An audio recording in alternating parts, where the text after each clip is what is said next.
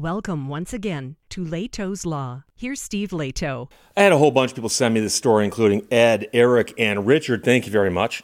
And it's good news, but unfortunately it happened because of a technicality. So any win's a good one, but things have got to get better. Court orders return of $300,000 that state police seized during a Pennsylvania traffic stop. So they took the man's money. Courts ordered them to give it back, but not because the seizure under civil asset forfeiture made no sense, but simply because of the issue regarding the traffic stop. So John B. wrote this for Penn Live, and the Commonwealth Court has ordered the return of $300,000 that state police seized from a California man during a traffic stop on I-80 in Union County 4 years ago.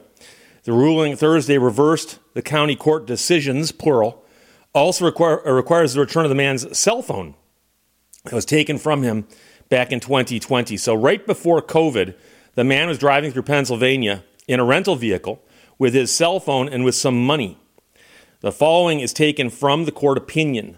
A trooper of the Pennsylvania State Police stopped a westbound rental SUV for speeding, not using a turn signal when changing lanes, and other violations. So a series of traffic violations. They appear to be fairly minor, but, speeding, lane changes, and others.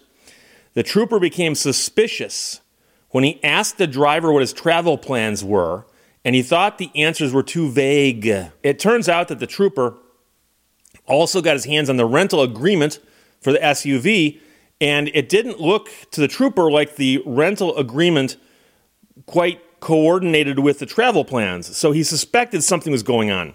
Now, he did not see anything in the SUV, and nothing was ever found suspicious during a pat-down of the driver. So the officer can see inside the SUV, doesn't see anything in plain view. He later pats down the driver, finds nothing suspicious but that cell phone, and then asked, "Can we search your vehicle?" So during a consensual search, the trooper found a large amount of currency in a suitcase and in a paper bag that were seized because the trooper suspected it was related to unlawful activity, $300,000. Now, a corporal arrived to assist and told the driver he needed to follow them to the state police barracks to see what a drug detection dog would do with their money. So he did as directed. When he arrived at the barracks, was given his Miranda warnings. When questioned, he said he was taking the money to Denver, Colorado to buy a farm. He's going to buy a farm. He signed a form acknowledging the currency belonged to him, and since it was, or intended to be, used in exchange for a controlled substance, it was subject to forfeiture. Now, I think that's oddly written. I don't think he actually admitted those things. I think the form said, "I claim it belongs to me, but the state says this, therefore you understand that's why we're taking it." So he filed a suppression motion in February of that same year, claiming the currency and phone were unlawfully seized because the circumstances surrounding the vehicle stop did not give rise to probable cause to do those things pursuant to the Forfeiture Act. Keep in mind that the courts have consistently ruled that if the police pull you over for a traffic infraction, that stop should only last as long as necessary to deal with that infraction unless something else pops up. So obviously, if they'd walked up to this guy's car and seen somebody in the back seat who was bound and gagged with a bag over their head, they could say, okay, this stop's going to take longer than 15 minutes. But when they see absolutely nothing else, okay, you can ask for driver's license, registration, that kind of information, right? Insurance, paperwork for a rental van. And then they can say, okay, we're going to write you a ticket for those things. But to start doing things like, okay, we want to start searching your vehicle and see what we get when we're fishing. So he filed that suppression motion, and a county judge denied the motion as premature, which the man then appealed, and the Commonwealth Court vacated the order and remanded the case back to county court for further proceedings. Following a county court hearing on the motion to suppress, it was denied in December of 2021.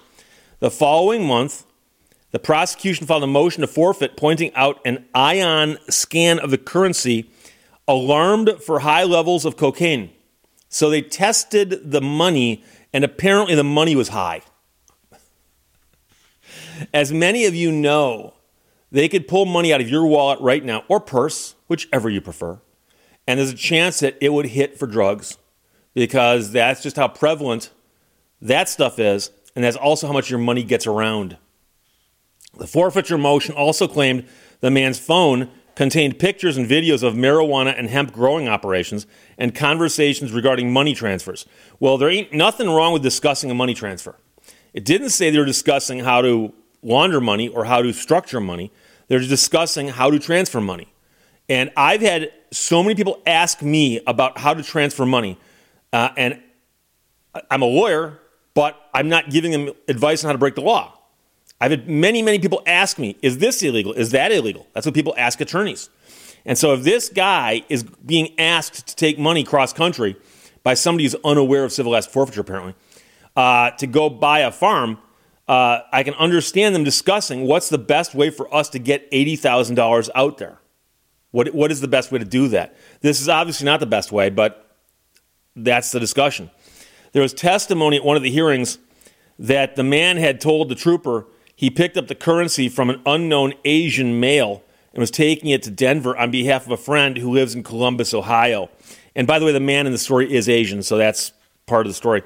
A Union County judge granted the forfeiture motion and dismissed the man's request for the return of the property and the money. In reversing those decisions, the Commonwealth Court found that the trooper's authority to detain this man ended when he completed the investigation into the infractions that caused the traffic stop. That's it. This is a really simple matter. Now, interestingly, by doing that, they don't have to reach the next question, which is what happens to his money. Because the money was seized wrongfully after the stop was prolonged, they got to give it back. Trooper neither observed nor smelled drugs or alcohol, did not see anything in plain view, and had discovered the man's driver's license was valid, and he had no criminal history. There's nothing unusual about the stop, except the fact that the guy's got all this money on him. The return of property action became moot when the seizure of the currency and phone was suppressed, the appellate court noted. And so a lot of people are going to notice and say, wait a second. I think I heard about one hearing, another hearing, and then finally he won at this hearing. Now, I could be wrong in my counting. That looks like 4. The reason I'm pointing that out is that means that besides the fact this whole story started back in January of 2020, there are 4 court appearances here. Those court appearances involve an attorney showing up, filing a brief, making an argument, doing tons of research, all kinds of stuff. And it's expensive. It's expensive. Now, I'm not going to hazard a guess as to what an attorney would charge for 4 hearings, 3 of them on appeal, or 2 of them on appeal, I guess. But it's going to be a good amount of money. And as I've mentioned before, one of the reasons that they get away with this so often is that it's diseconomical. It's uneconomical for most people to pursue this. So let's suppose they took your $10,000 or your $20,000. You call up an attorney and you go, hey, look, I think that I get this money back because of technicalities regarding the traffic stop. And the attorney might go, yeah, I think you're right. But you understand that we're still going to lose a few times. And that's the sad part, is that it takes a court on appeal or a Supreme Court to point out the obvious, because the number of people in my audience, I suspect a majority of the people watching this video right now know that the courts have ruled that if you get pulled over for a traffic infraction, the length of the stop, there's no bright line. It's not exactly this many minutes or exactly that minutes, but it is whatever's reasonable for the officer to conduct an investigation on the reason he pulled you over. And if nothing else crops up, then that stop should end when that investigation is over and that ticket's either written or the warning's given. And we talked about the old 2-step where some states used to allow officers to start walking back and go, oh, Colombo, oh, one more thing. And they turn around and come back and claim that was a new traffic stop. It's absurd. It's absurd. And so here the court said, we're not even going to reach the issue of civil asset forfeiture, but we're going to point out that that stop should have ended before you started nosing around in the guy's car looking for things to grab. And so they grabbed his money and his cell phone. And what's weird is I've become so jaded to these stories that I flinched when I read cell phone. $300,000? Cell phone? Oh my gosh, they took a cell phone. You know, and that's how attached we are to our cell phones and how important they are. As for what they found on his cell phone, I'd be curious because I got news for you. Right now, if you were to search my cell phone for all the things like I've searched on Google, for instance, donkey gymnastics, there'd be all kinds of things on there, which are often just a thought pops into my head, and I'll Google something. And like, for instance, I routinely Google to double check how to spell words. I want to make sure I spell a word properly in a thumbnail to a story. But if you saw that word out of context, you might go, why is he Googling that? He must know what that means. Yeah, I'm double checking the spelling of it, okay? And so you don't know these things. And I've had it happen before where I was talking to somebody and I saw something they were searching for. I'm like, what's that? I'm like, oh, sorry, let me explain that to you. And they got a perfectly good explanation for it. So who knows? So I don't put a lot of stock in that. And instead, it's just, we know what happened here. They pulled the guy over. He's in a rental vehicle. To them, that's suspicious. To us, that's perfectly normal. You know, I've rented vehicles before. I was not committing crimes when I had them. Okay? I was going someplace where I did not have my car. There you go. So they pull a guy over. He's driving a rental vehicle. He changed lanes without using his blinker, which is not the crime of the century. He may have been speeding, it says, but we don't know how fast he was speeding. Was he speeding 5 over, 10 over, 50 over? We don't know, okay? But they pull him over for those things, and instead of just writing him a stack of tickets, which they could have done, by the way, they start questioning him, they start poking around, they search his vehicle, they find the money. And you might say, but Steve, he consented to the search. I would need to see exactly how that happened, because I've seen them say, for instance, may I search your vehicle? And when they ask you that way, many people don't know they can say, I'd rather you didn't. So they can make it seem consensual when it really isn't quite. And there are a lot of people who don't know that they can turn that down. But be that as it may, they searched his vehicle, found the money, and said, oh, we found the money. Boom. You can go on your way, by the way. We're just going to take your money and your cell phone. And by the way, if the guy was going to commit a crime, would you really let him go commit the crime now that you have his money? Or do you just assume, hey, we're crime fighters here and we stop the crime by taking his money?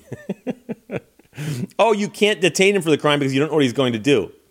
He says he's going to buy a farm and you got nothing to disprove that. But, hey, you got his money. So this is a good ending, but they got there in kind of an unusual way. Ed, Eric, Richard, thanks for sending it from PennLive.com, and John Bogue wrote that. Court orders return of $300,000 that state police seized during a Pennsylvania traffic stop, but over technicalities arising from the stop itself. Questions or comments, put them below. Those. Talk to you later. Bye-bye. Thank you for watching Leto's Law.